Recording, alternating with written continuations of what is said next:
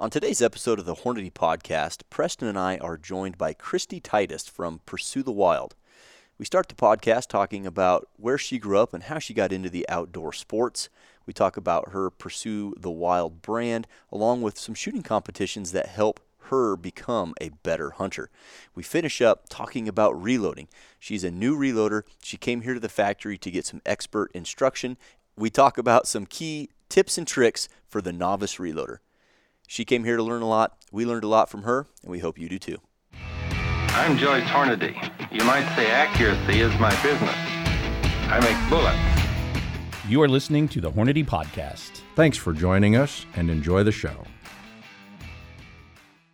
Hello, everyone. Welcome to the Hornady Podcast. As always, I'm your host, Seth Swerzik, joined today to my left, Preston Lentfer, fellow marketeer. Hi, Preston. folks. How you doing today? I hope everybody's doing well. We are joined in the studio by none other than Kristy Titus, hunter, conservationist, shooter, competitive shooter, a force in the industry. Kristy, thanks for taking time to sit down with us. Oh my gosh, it's been great being here for the second time, and every time I come here, I'm always welcomed with incredible hospitality. So I really appreciate how wonderful and gracious you guys are with your time, and wow, you're growing so fast. It's unbelievable. You know, all of this demand on ammunition really has you guys cranking out buildings. Yeah.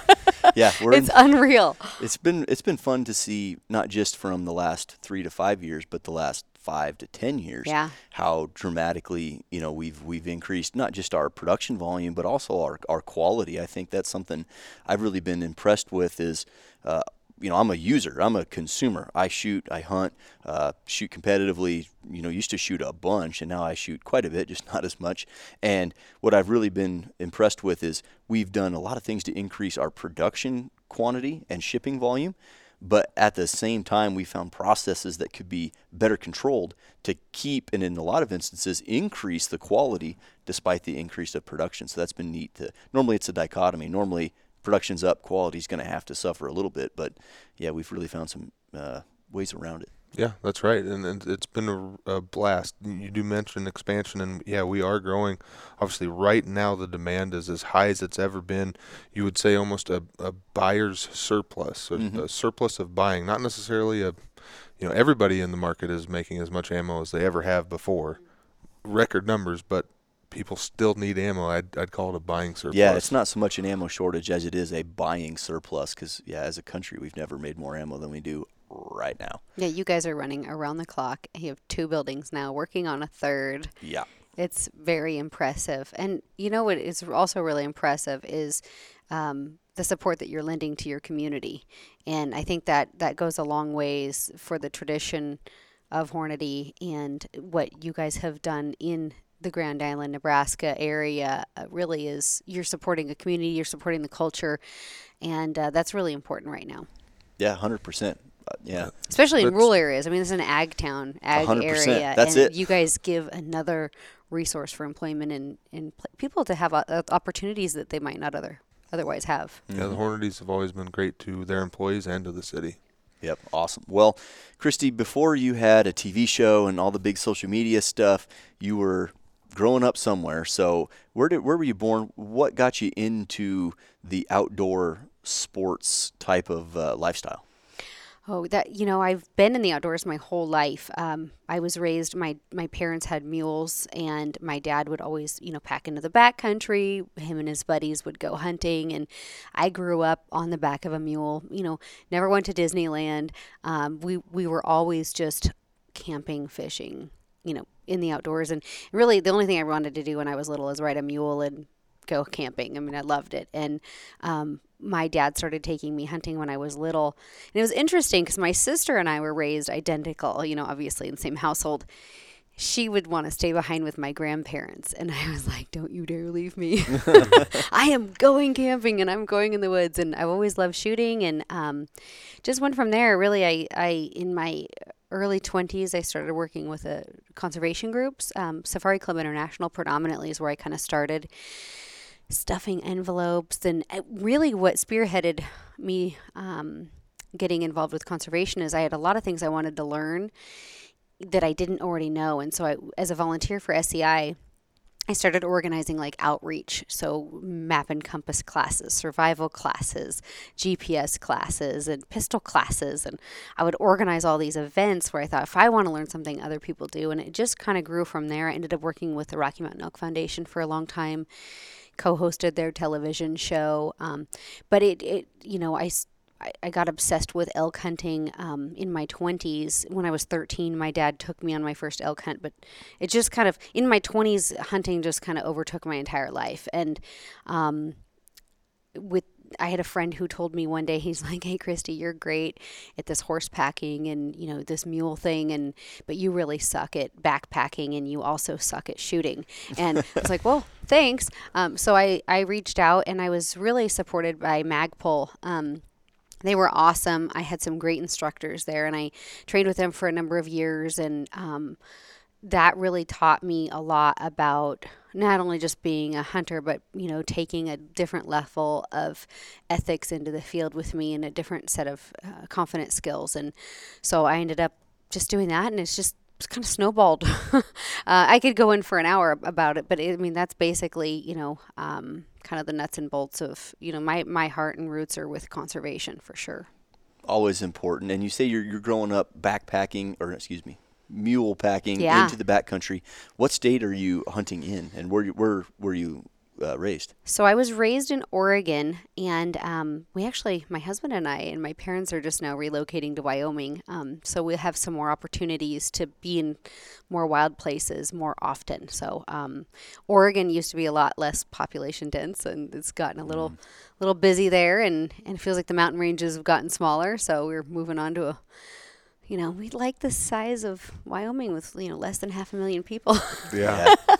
That is awesome. So we're pretty stoked I'm hoping to stretch the legs on our animals more this fall and make them pack some elk out of some rough spots is the goal. So we'll see. Sounds like a pretty good goal. So that's cool that it was really rooted in conservation. Yeah. Because that's something that is, so wildly important with, like you mentioned, Oregon becoming so much more populated, in all these states where people are kind of evacuating from other urban areas and putting more people where there was once less people. Mm-hmm. Conservation is going to become increasingly more important. So just trying to get that message out there and get that habitat preserved. Such a critical point and purpose as a hunter that we need to be giving back. And that's awesome that's where it all started for you. Well, coming from the ammunition standpoint, you guys are part of those Pittman-Robertson dollars and that PR Act. And whether you hunt or you're into shooting sports, you every time you buy a firearm or ammo, you're fueling the conservation across the country. I don't think a lot of people necessarily know that either. So every time you buy a box of ammunition, dollars of that are going to conservation, That's right. whether you know it or not. Mm-hmm. Which is absolutely fantastic. Yep, got to take care of it.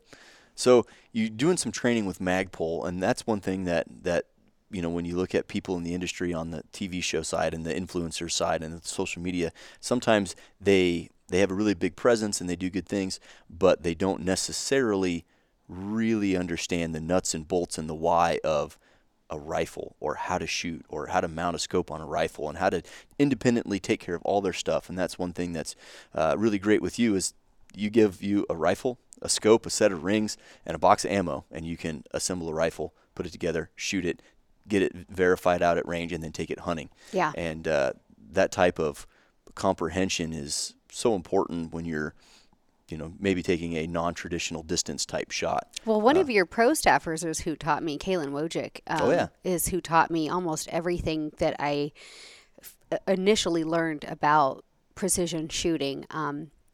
Because Dwayne Liptak from Magpul, I contacted him and was like, "Hey, I'm doing this video blog and I really need to learn how to shoot." And I showed up to shoot a class with Kaylin. This is so bad. I brought a 300 Win mag. Yeah. Because I really thought I needed... And it was a hunting rifle. So imagine I dumped 100 rounds out of a 300 Win mag hunting rifle one day. Oof. And in Yakima, Washington in the summer, it was like 110 degrees. And I remember I was driving back to my hotel and my muzzle brake, the concussion from my muzzle brake and the heat and just the recoil, I thought I was going to die. Like it thumped me. Yeah. And a big learning curve. I mean, that first class I did with them was such a gear shakedown. I mean, you don't know what you don't know. And I'm still learning. Like I will forever be a student. I mean, I'm here learning this week. We'll talk about that later. I'm going to shoot my first 3-gun match tomorrow. Well, actually 2 guns when I'm going to shoot. But again, I've never done it before. So I think you, as a student of the gun, or when you're interested in hunting and shooting sports, you never stop learning. You always have that hunger for that next step. And like we've been talking about the basics of things, but then as you learn those basics, then you start rabbit holing information, and the simple things seem like on the surface. As you start to deep down, you realize how deep those roots go, and it gets crazy. But I spent 5 years going out to Magpul up to Yakima 2 or 3 times a year and just learning. And I do now compete in like NRL hunter or some PRS matches. I'm not what I would say like, supreme competitive shooter, but it makes me better at what I do. And so every time I go to a match, whether I've practiced or not for it, I step out there and I do my best, and it makes me a better hunter in the fall. And so if for nothing more, it's just to keep me to a certain level, and then also to challenge my skill set, which I think is really important, that we don't get complacent. Yep. Well, and for the listeners out there not familiar with Kalen Wojcik, he knows a thing or two about a thing or two in regard to shooting. So Kalen Wojcik and Phil Vallejo, modern-day sniper and modern-day rifleman, check them out. Happy to support those guys. They teach a lot of great stuff. But I think what you mentioned now towards the end of that was competing and how that increases your proficiency as a hunter. Yeah. That's something that we've been talking about for years. Is if nothing else, if us doing competitive shooting has done nothing else, it has made me more proficient in the field. And the NRL 100%. Hunter has to be. I mean, that's the purpose, really. I mean, and that's the NRL hunter is so much harder than PRS. Like, I'm so glad I started shooting PRS and didn't just jump headfirst into NRL Hunter, because in my opinion, it's a much harder competition, because it's a competition truly of one. It really is. Yeah, it's so much harder than PRS, where you walk up to a stage, you know the targets, you know the ranges, you can watch all your buddies on your squad, see how they build their shooting positions, see how they manage their gear, watch their match flow, and then you can replicate that or not. In some cases, when you walk into a stage at NRL Hunter, you go in completely blind. You don't know where targets are. You don't have distances. You have to build your own shooting position. It's really a match of one. Like, you have no help. It's extremely challenging. Yeah. But it's just like a hunt. And you've yet to do one yet. I've yet to do one. I've done 3 similar. I enjoy the crap out of them. Oh, they're super fun. Almost more than PRS. I almost think it's easier. The ranges are less than a typical PRS match. I will say that. It is a race against the clock, that's for sure. But initially, the very first match, I had a lot of trouble finding targets. Yeah. At that point on, you kind of know what to expect almost a little bit, and I found them a lot easier. I just enjoy the crap out of it. Yeah. Because there are some times you'll get to a PRS match or an old NRL race gun match, and everybody comes off the line, what was your win? What do you hold? Yes, exactly. It's like, well, and it's a trigger pulling contest. Yeah. Where the NRL Hunter or some of the field style matches, like the endurance type matches that I've done, where it's not just trigger pulling, it's target ranging, target identification, managing your dope. Like, some people aren't very good at, I found the target, I know the range of the target. Well, now I have to retrieve the data from whatever means I'm using and then put that on the gun. And a lot of wheels can fall off in that time frame. And then building the position and deploying the tripod on the clock and stuff like that really makes for a direct training environment for you hunting in the field. I was really fortunate. One of your other ambassadors, Jake Vibert, he has helped me kind of at this second level of prep. Like, I learned a lot of the basics from Kalen, and then I started shooting matches, and Jake has been awesome, letting me squad with him to where I can actually watch. I really think if you're learning, it's good to watch people that are good at what they do, because if you watch somebody that's fumbling around, you're almost training yourself what not to do. So like, there's a lot of people that I really look up to, and Jake's one of those guys. I want to watch him shoot. And like, I was at the Quiet Riot match one time, and I was watching Jake shoot so attentively when I set up my gun left-handed. Like I was trying to, he's left-handed, and I was so intent on how Jake ran that stage, and I was really trying to be a good student. That I'm like, what the heck? Realize in the middle of like setting up my tripod, like, you dummy, he's left-handed. You are not mirroring him. Like this is not good. Yeah, he is an impressive specimen to watch though. The second time I watched him, he won a large NRL match, or I don't remember if it was PRS, by like 20. Yeah. And there were some good shooters there. He was in his groove, that's for sure. But enjoyable to watch. Yeah, I will say in that vein of shooting left-handed, this would have been 2015-16 time frame. Preston and I were shooting a bunch. There was a lot of stages you'd go to match where you were forced to shoot support hand, support eye, and I, as it turns out, got pretty good at that. And so just, you might want to practice that, honestly, because I found myself now going to a match and deliberately going support side when I don't have to because of the barricade or whatever. Just again, it makes you gives you more tools in your toolbox. Mm-hmm. I wanted to ask, so you go to your first class with Kaylin up at Magpul with a 300 Win Mag. Mm-hmm. Fast forward now on the... Well, and mind you, luckily the next day he let me borrow, he had a loaner 308, and he let me borrow it, and he's like... a good trainer should. He's like, we want you to survive this weekend, so here you go. So saved my life. I want to know what you're shooting, what you've... I mean, that was years ago. So now that you've had some more time in the industry and more time in the field, what's your match rifle look like, cartridge and setup-wise, and then what's your go-to hunting rifle and cartridge? What do those setups look like? So when I originally bought my first precision rifle, it was chambered in 6.5 Creedmoor, and that was coming from Kaylin. I mean, Kaylin's like, get 6.5. 6.5 works great, and it's a great round. It does have slightly more recoil characteristics than a 6mm Creedmoor. So I've made the switch now to 6mm Creedmoor, and I'm shooting the Ruger Precision rifles. I do, even with that being said, I've put a little bit of weight on the forend of my rifle. For me, the downfall is being small. So I don't manage recoil as well as you're going to manage recoil because, you've got... He's an oak. You've got a lot of size on me. So, when you watch a lot of these guys run their guns, they're shooting and their body position doesn't move. And for me, weight is literally my best friend. So I'm really learning to weight down my rifle. So, and I'm just buying match ammo from you guys, like 108s and running them, and they're great. And I'm not good enough as a shooter to where I have to worry about reloading, because my firearm optic, I'm running the Night Force 7-35 and the ATAC-R with a Mil-C reticle. I'm not good enough as a shooter to where my firearm optic ammunition combo aren't adequate.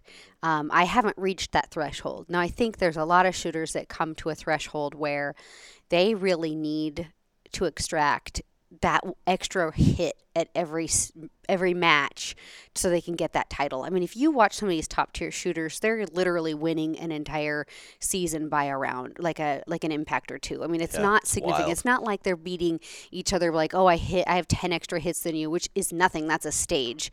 It's sometimes one impact. And so these guys are trying to get standard deviations of 3 feet a second out of their reloaded ammo, where I'm fine with getting a standard deviation of 7 to 15 feet a second out of my factory ammo, which is perfectly adequate for my level of marksmanship.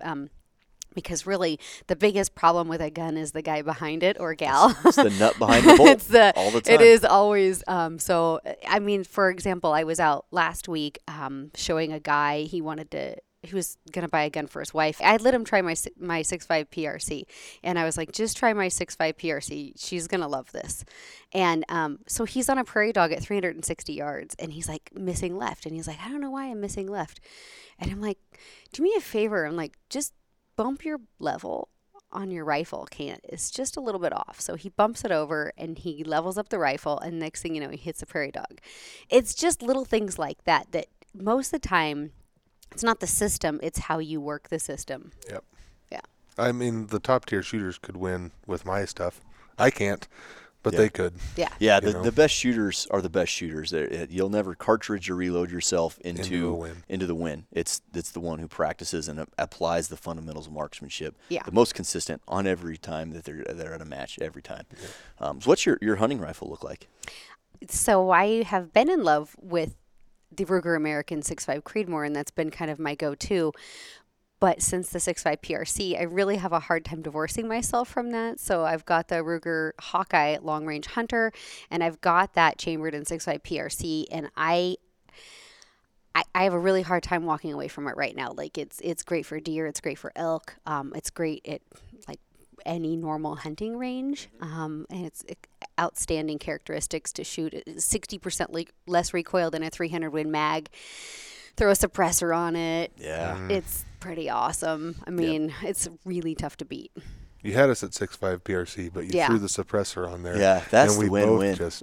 Yeah, you get the low recoil, you get the flat trajectory, you get plenty of velocity on target to make that bullet work on elk on down. Nothing wrong with the 6.5 PRC. In fact, it's a go-to for so many people now. We've really seen, that match blow up, or that round blow up when we released it. Plenty of match application, to beat the wind. We used to joke that it was the wind cheater, and we send people to shoot first in that squad that's shooting the PRC to go cheat the wind a little bit. But as it shakes out now over the last few years, the 6.5 PRC really is a hunting cartridge. Yeah. And we shoot a lot of matches with it. It's great for that. But the most demand is for our hunting ammunition. I mean, it is a hunting cartridge, and you can take most things with confidence with it. You get anything bigger than an elk or some elk at range, and you might want a little more bullet diameter or horsepower. But for the most part, for the bulk of the hunting that goes on in this country, 6.5 PRC is low recoil. It's fast. It's flat. It's fun to shoot. Yeah, external characteristics are phenomenal. I mean, it doesn't drift in the wind too bad. It's just all in all a win. And then you throw a suppressor on there. Icing on the cake. It's a dream. So I mean, for me, if you had to pick one all-around cartridge, for me, that would be it. I mean, for everything. Yeah. Everything. It almost can, maybe minus a grizzly bear. Yeah, I mean, there's some stuff. And Preston and I are in this camp, and people joke about the 6.5 Creedmoor being the Needmore because it's it's a little bit modest in velocity. Well, if you extend the barrel length on a Creedmoor by say 4 inches, you pick up about 100 foot per second. So now you've got a pretty high performing cartridge on your hand that would perform on antelope and deer out at some extended range.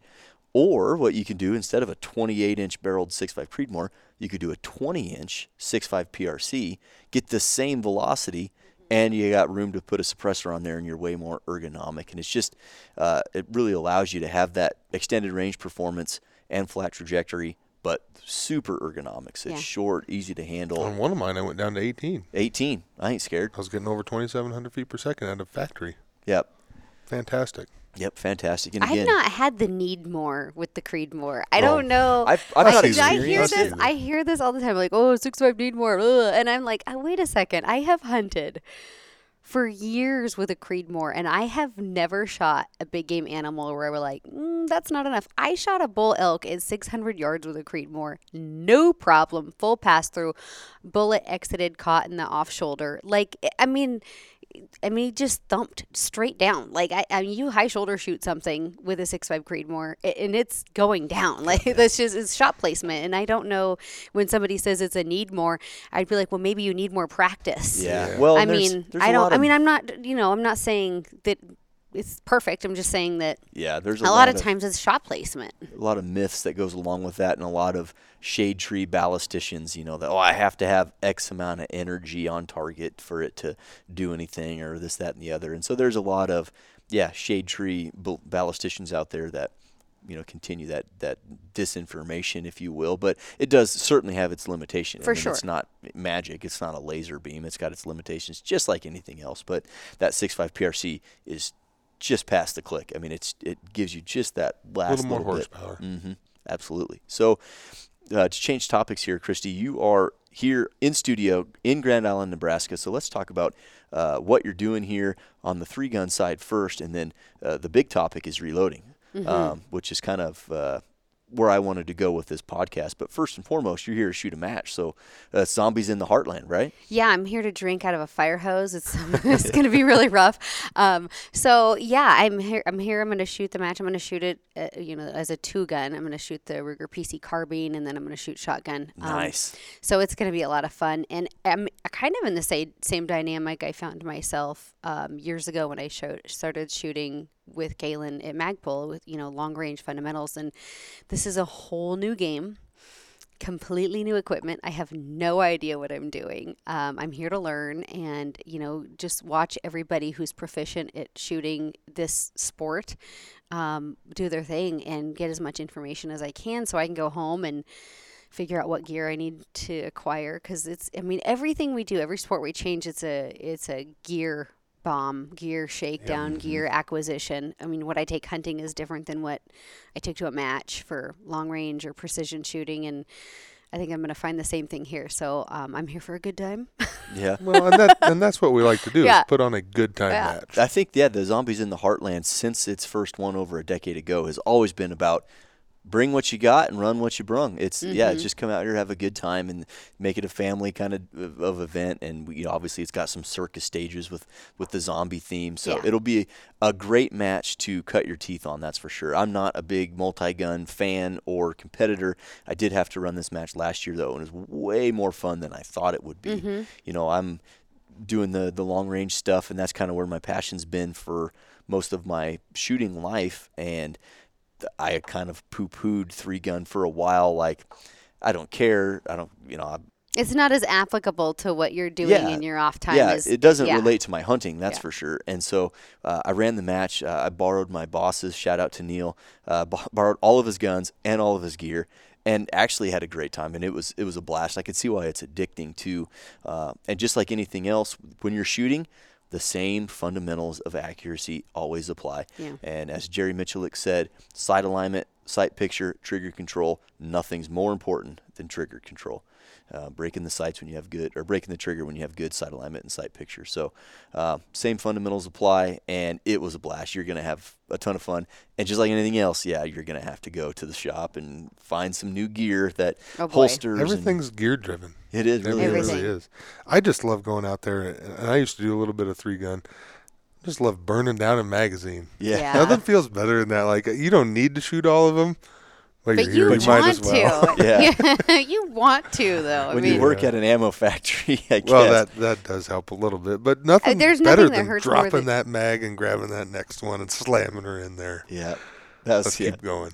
Yep. I've got some video footage, I think, maybe on the YouTubes of you running a 3-gun match. Yeah, don't worry about that. Don't look for it. Awesome. Well, everybody's going to be Googling this as soon as we're done. So you're going to have a blast at the match. It's a ton of fun and a great match to cut your teeth in. Yeah. Very much so. You're here in the studio, though, because you're doing some reloading stuff with none other than marketeer Preston Lentfer. So what's going on the reloading side?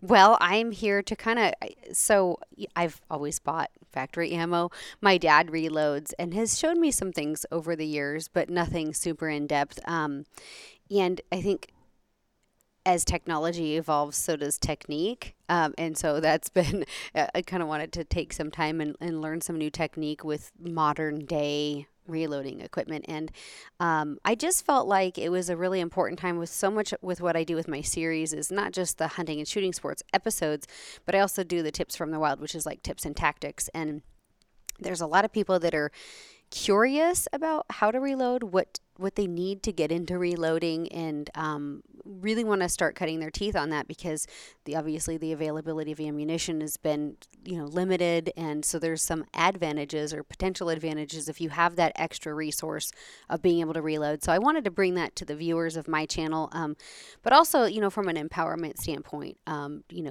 there's taking a lot of ladies out there and say, hey, you know what, you can learn and do this too. Sometimes it's really hard to learn from a spouse or a parent. It's better to learn from like kind of that third party, which is what I did with my firearms training. And so I came here for help from you, and it's been great. Yeah, we did you feel like it was kind of fire hosey as well? No, I didn't think it was bad. I mean, I have been obviously I've seen my dad reload. Sure. I've been listening to a ton of podcasts, and a lot of the nomenclature that they're using is completely like a foreign language. I mean, they could have been speaking French and half this stuff. I'm like, I have no idea what they're talking about right now. But then after going through the last 2 days, a lot of it's making sense. I kind of have that aha moment of having the visual to go with what I was hearing. And it's equipment. There's so many things with everything we do that's personal preference. Whether you're running a hunting trip or you're going to a PRS or NRL hunter match or you're reloading, a lot of the equipment you're going to buy is tailored to your personal preference. And I think reloading is the exact same thing. And so you're going to learn a lot of information out there online, and you kind of narrowed it down to the things that you really need, and you don't always have to have all the things that everybody says you should buy because it can get really expensive. Yeah. Yeah. And unnecessary in a lot of cases. And that's why we do have kits. The kits are nice. Don't get me wrong. I started with a kit. I think we all did for the most part. Probably did. Both of us, Seth and I, hail from Tech. That's where we got our start at Hornady. So we both started with the classic kit. You soon grow to realize that the press is very useful, and the reloading block's useful, and the calipers are useful. But then maybe you want something else that's a little bit better. Maybe you don't want a powder measure anymore or hand trickle. You want an auto charge. And that auto charge was pretty awesome. Yeah. I'm not going to lie. Like, that was real impressive. That's the easy button. I remember watching my dad with like the tipping scales the when I was a balance beam. kid. And I mean, he was like, it was so tedious. He'd drop a kernel in and another one and another one. It was like, oh boy. But there's so many things. Like, you have to figure out a little bit. Nowadays, the internet is just this wide, encompassing thing. You can kind of figure out what people like in general, and maybe you'll like. But you kind of got to start out and do it with what you have and figure out what you like. Because so much of it is personal preference. You probably like a different press than I do, or whatever have you. But or scale or whatever. And I wish you could just say, look at our catalog and be like, this is what you need. But no, we have several of everything to fit at all kinds of budgets, too. Budget is a huge concern as well. Yeah. Auto Charge Pro is nice, but not everybody's going to afford that or want to afford that, Yeah, it is. Everything can get costly. Some of the things that I found really helpful was the bench considerations. We were talking about the nuts and bolts of bench construction, them being robust enough to handle a press, but then also the size constraints. So for me, having a bench that would be too deep where I couldn't reach the equipment that I'm wanting to, if I was sitting, then I have to get out of the chair and reach across, or if the bench is too long, then if I chose to sit, then I would have to be walking back and forth a lot more. Like, I mean, how much do you want to be moving? Are you limited on mobility? Are you super tall, so you want a taller bench? Or are you super short like me and you want a little, shorter, narrower bench? So I think a lot of that's really personalized, and kind of looking at storage options on how to keep everything kind of at your fingertips that you need, but without things becoming so cluttered that you don't have a workspace. So managing that workflow was really helpful, and actually getting and doing it and seeing my workflow progress, that was really helpful. Yeah, that's something often not talked about. I think you get started reloading is bench flow from one process to the next process, and where you position them and how you move them. And what press were you guys working with? We use an iron press. Iron press. So the iron press is a single-stage press. For the listeners not familiar with it, it's made out of iron, as the name would imply. Very heavy, incredibly robust, huge loading windows. You can load these really big cartridges. And our other single-stage press is called the classic press. And I remember taking phone calls on this, and I still get questions today. Somebody that's wanting to get into reloading, and they are looking at a progressive press. And I'm not here to tell you what to do, but I would highly advise, if you're not a reloader today and you want to be tomorrow, buy a single-stage press. And I mentioned that. Of any flavor. And even if in the next few months you buy a progressive press, you will always have a use for a single-stage press. Yep. You will always be like, I want to tinker with this different primer, and I don't need to set up a progressive press to load 200 rounds. I want to load 10. And so I think having a single-stage press is important for everybody as a serious loader, because you'll find a way to use it. Small batches of stuff, or when you're really trying to, make your hunting ammo for the year. Well, you don't need 200 rounds likely, but maybe you want to make 40 or 50, and you can really slow down and be very methodical and intimate with each individual process, and the quality of your ammunition will reflect that, and I think that's important. Yeah, and oftentimes I'll use a single stage while I'm loading progressively, because I'll screw up and I'll forget to do a stage, or I missed a primer or something, and I'll just walk over to the single stage and finish that particular case and throw it back into the progressive. Mm-hmm. I've done that before. Yeah. But like you say, for hunting ammo, that's what we were doing today. Mm-hmm. So we loaded up some 6.5 PRC, Yeah, 143 ELDX. Yep, using her once fired brass. Nice. So we bumped the shoulder back 2 thousandths, inserted a large rifle primer, and used Reloader 26. So you should have the best accurate ammunition fit for your gun possible. So yeah, so I'm going to go home. I'm going to swap out rifle scopes because I got a 4-32 NX8 on there, and I want to put a 7-35 ATAC-R on there just because this thing is going to be my Cadillac, okay? Yeah, right. So, and I just got a Banish 30 suppressor, so I'm going to roll those things on there. And I'm going to start out zeroing it with factory ammo. And then what I'm going to do is throw in our hand loads, get my new chronograph. I'm really curious to compare my muzzle velocity difference, like where I'm at by adding that suppressor on there, and then also the ammunition that we reloaded. Right. Like, is the velocity difference going to be significant? Because that Banish, it's either a 7 or 9 inch suppressor. You can take the baffles out and kind of adjust how long you want it. And I'm going to check the balance point on the rifle, and I'm going to kind of try to match that to where I want to keep the length of the suppressor. And that's, for me, having a well-balanced rifle is really important. I really don't care if it's long. Some people are really concerned about weight and size, and I'm not too concerned about it. I want my rifle to balance well. So I shoot a lot of standing tripod in the field. Oh, sure. And so having a good balance point. So I'm gonna flirt with that a little bit, and then and I'll walk it out. On my range now, I've got steel out to 1400. So I'm gonna walk it out and see where. Yeah. So get everything trued up, and maybe I'll get to bear hunt with it this spring. I have a tag, so we'll see what happens. But if not, then it'll be going antelope hunting with me in August.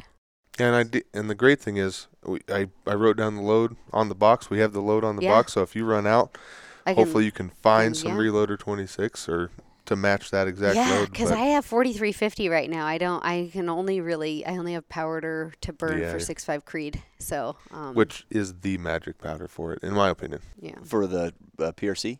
No, for the Creedmoor. Oh, Creedmoor. Yeah, if it doesn't run on 4350, there's a problem with it. Yeah. Yeah. 100%. So you mentioned you are, we support you. You can use factory ammunition. Yeah. So what was the drive to get into reloading? It's something that you don't have to do. No. But why do you want to? I want to understand my firearm, the cartridge, and capabilities better. For me, I don't know enough about guns. I should always keep learning, right? Mm-hmm. There's never a diminishing return on education. It's always an increase in return on investment, and the satisfaction of being able to do it and understand it. Because for me, it's been very overwhelming. And it's kind of like the good old boys sport still. Like, there's not a lot of girls out there that are like, I'm reloading ammo this weekend. And there's a few, especially in the competitive world, there are some ladies that are really very good at it. And I've got some friends that are fantastic and are very precise with their reloading technique. And it's just something that's been like a foreign language. And I figure I better step up and start learning. And it's just good to learn. The more you learn, the better you are all the way around. 100%. I remember, growing up and then getting a job here and reloading a lot, that at first it was you were reloading to make better performance for your rifle. And I feel like in the last few years, certainly within the last 5 years, let's say, right when we released the Precision Hunter line of ammunition, and we kind of rebranded our ELD match, our match line of ammo, I reload basically to duplicate the factory. Mm-hmm. That's really been kind of an interesting trend to see shift. There are some instances where you have cartridges that aren't maybe as thoughtfully designed. They have some poor design attributes that you can mitigate by hand loading for. You can increase the consistency or the accuracy by a well thought out hand load. But for cartridges that have a really well designed chamber that just lend themselves to good accuracy across the board, I'm reloading almost just to scratch the itch of like, I know I reloaded this, so it's got to be good, versus the same performance. This just came from the factory box. Well, and also 50% of your cost in reloading is brass. So if you have the opportunity to take your factory once fired ammo or how, and reload it, I mean, you do have a cost savings once you get over the initial investment. And it just, lends itself to you being able to stockpile that stuff even more. Yeah. Well, quote unquote, right? The best saying is you'll never save money reloading, but you'll shoot more for the same money. Exactly. Yeah. And that's key. I love to shoot. It is so fun. Yeah. It is so addicting. Like I talk to people and they're like, oh, well, hunting is just so awesome. And I'm like, hunting is awesome. And I get so excited when I'm hunting. But when I walk up to a stage at a match, my body is like vibrating. Yeah. It is such an adrenaline rush. And it is so fun. The internal pressure of wanting to perform up to your standards, and then the unknown. And that is a unique feeling that you can, you get that same feeling when you have been glassing up this valley for 3 hours and then you finally see an antler, in the weeds or something, and it's like everything's electric. Yeah. You can kind of duplicate that feeling a little bit by doing some of these matches. And the NRL hunter does a great job at that, just with you have to hunt your targets, and it makes it a very exhilarating sport.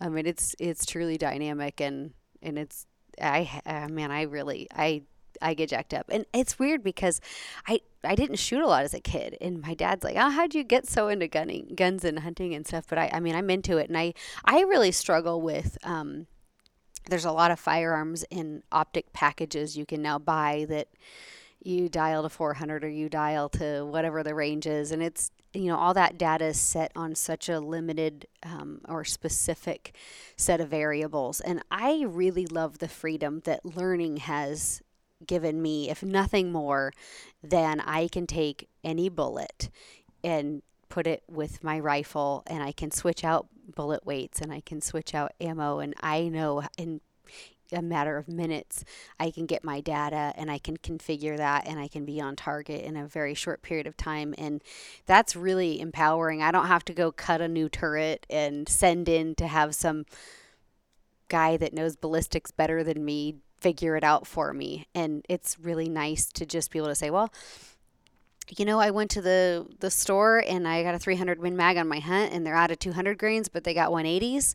So I'm just going to run this across my magneto speed and just get data in 15 minutes, and it doesn't matter. I'll buy what the store has. Whether you're in California or Colorado, that's right. The variables are going to change, and you're going to account for them. Yeah, it doesn't matter. Yeah. And that's the great thing. Like, ballistic software has done for everyone, and you guys are doing with FordOff incredible things where, Doppler radar is really tracking the full bullet path and making it to where we can really understand what's happening in flight. And not that I understand it to the level that you guys understand it. I understand it enough to where I can do my basic data and feel comfortable stepping into the field. And like if I have a deer at distance or an elk at distance, I'm very comfortable with my data where I can dial, and given the wind conditions are solid, I have point of aim, point of impact accuracy, and there's a lot to be said for that. Yeah, the confidence, I think, is also worth its weight in gold. Yeah. Is that, when you lay down on the gun and you can control your breathing and you can control your emotion, and surgically you're going to put that bullet exactly where you want it to go, that confidence is paramount. And I think it's huge with technology advancing the way it is, and you've got like smart scopes, and you've got stuff, Bluetoothing a dot inside your scope for where you to hold. That's cool. I just think there is a lot of value in knowing how it actually works. Yeah. If you want to use those, great, but you should also know how it actually works. Why that dot is where it is. Yeah. I'm so overwhelmed learning new technology. Like, I hate it. I am like, okay, I have a system. This really works good for me, and I'm going to stick with it. And like, a lot of this electronic stuff to me is very overwhelming. And sure. And I want to make sure that I've trued that information, and like that this is absolutely what it says. When I pick up a rifle, the first thing I do before I go hunting is I zero it and take it straight to. I try to get 800 yards or little bit farther if possible, and true it. And then I go hunting because I can hunt with confidence, everything else in. And when I put guns away, I do the same thing. And some of those binoculars or whatever, a lot of that stuff is like, okay, if I'm setting it up, that's great. Then I'm going to trust it. But if somebody hands me something, I have a real problem with that. I'm like, I just can't do that. Yeah, especially when there's a live animal at the other end of it. Yeah. You know? Yeah, if there's a live animal at the other end of it, you better know why your bullet's going where it's going. Exactly. Yeah. And I think that there's a lot of good that comes from it. And it's not hard to learn. It just takes a little time. And the resources are there. Yeah. For sure. Yeah, and I think that's something that we've always tried to do at Hornady is support Fordoff, obviously, but all of our reloading tools, for example, on the YouTube side of stuff, on the social media side of stuff, where the information's out there. And then to compound that, if you have a question about Fordoff, about our reloading tools, or anything Hornady, or in some cases, I remember taking a lot of calls about stuff just gun and shooting related. Right. Call us up, 800-338-3220, extension 3. That'll take you to tech. There's a team of guys up there. All of them hunt, shoot, reload, and they'll be happy to walk you through stuff. I remember getting calls on Friday because other companies were closed. Yeah. They didn't have our product, but they went ahead and called us anyway. Well, I have on my YouTube channel, Pursue the Wild, Katie Godfrey came out to my range, and we set up a Kestrel is nuts and bolts with Fordoff. So it is a 12-minute long video, but it will walk you through exactly every step fundamentally that you need to do to get that working with whatever firearm you're shooting, whatever cartridge you're shooting. When it gives you step-by-step instructions, obviously you have to follow the instructions for the data to be good. What you put in is what you get out. Yep. If you put bad data in, your impacts are going to show it downrange. And obviously there is some adjustment with that with your axial form factor on the backside, but good data in, good data out, and that's what matters. Yep, 100%. I've always said that. You've always said that's what I've always said. You have to have good data to get good data back. Yeah. Yeah, that goes without saying. Yeah, and then it becomes increasingly more easy to see when Fordoff is telling you exactly. We've called it the ballistic lie detector, because Fordoff is correct, and if it's not correct, you did something wrong, whether that be muzzle velocity or zero angle, or your atmospherics are off, or your shooting angle's off, or whatever. Using the power of the Doppler-derived drag curves it's kind of cool to look back on it. Kind of remarkable to think about. It really is remarkable to think about. When I was a kid. Zoom out. This is amazing. Yeah, I looked at the box still. Yeah. Like, if I zero this at 200, I'll only have to hold 7 inches high at 300. And there's a lot of people still out there doing that. There's a lot of people still doing that, yeah. But our app is totally free, so people are welcome to use it. Yeah, no excuse not to. And not only is it free, it just happens to be the best one out there. Right. And obviously we've got a dog in the race, and of course we're going to say that. But the reality is that other BC-driven ballistic solvers, they're not even in the same universe. And that's something to hang your hat on. That's not that we often give ourselves pats on the back or whatever, but this is a remarkable program. And I know we kind of tangentially took off on Fordoff, but anything before we wrap up? Any rapid fire Q&A? Well, keep us in the loop on how that ammo shoots. Yeah. I'm sure it's going to shoot great. Yeah. After you get that new scope on it, and then hopefully this fall is full of beautiful harvest with it. Yeah, I'm gonna draw some good tags because as just moving to Wyoming, we're cashing out our Oregon points, and so hopefully doing some antelope and deer in Oregon, maybe some archery elk, and then we'll pop over to Wyoming and hit. I had 4 years worth of non-resident points for Wyoming, so my good luck would have it I was just in the race to qualify for drawing non-resident tags. So I've got kind of the best of both worlds between Oregon and Wyoming this year. So I'm gonna have some good public land hunts, and we'll hunt. I drew elk. I don't know for sure on deer yet, but fingers crossed. So it's going to be a fun season. I'm really looking forward to getting out in the woods and, doing some hunting. Awesome. With hand-loaded 143 LDXs. It's going to be a great fall from the sounds of it. Plenty of tags lined up, some high-quality hand-loaded ammunition that you can, rest assured that you put that amount of powder in there, you seeded that bullet, and that's awesome. Well, we're going to have another phase to this too, because I've got a Okay. bench at home I've got to set up. So now I'm going to take some of the information I learned over the last few days and go home, and I'm going to build my own bench and probably document that as well, and kind of show people like, hey, this is what I learned and this is how I'm going to manage my workflow, and kind of have another segue into that. And then the specifications of why I chose things. And so that'll be kind of the next fifth part. Yeah, kind part of 5. all-encompassing. Yeah. And quite honestly, not to go and rewind, but the whole workflow idea segment, I was like, I'm not so sure about this. I'm so glad we did it. Yeah. Please look out for that, guys. There's a lot of interesting things to think about that I never thought about before we started. Yeah, which leads us into a good thing that we need to talk about, which is if they want more of this information or they want more of your content, where do they find that? Where do our listeners go? Well, I encourage everybody to watch Carbon TV for uncensored hunting and shooting sports content. Yeah. So my podcast airs there. My digital series, Pursue the Wild, I've got 5 seasons airing there. I'm filming season 6 this year. My tips and tactics, I call them Tips from the Wild. Those are housed on YouTube and Facebook. I'm hoping to get those over on Carbon at some point. But right now, that's where you can find that content. Or you can just go to my website, which is pursuethewild.com, and I've got everything under my video library there. Awesome. Well, Kristy, can't thank you enough for taking the time to obviously come here and see our facilities and reload with Preston, but to sit Yeah. down and chat with us, it's Yeah. much appreciated. Preston, as always, a pleasure to have you on the podcast. The pleasure is mine.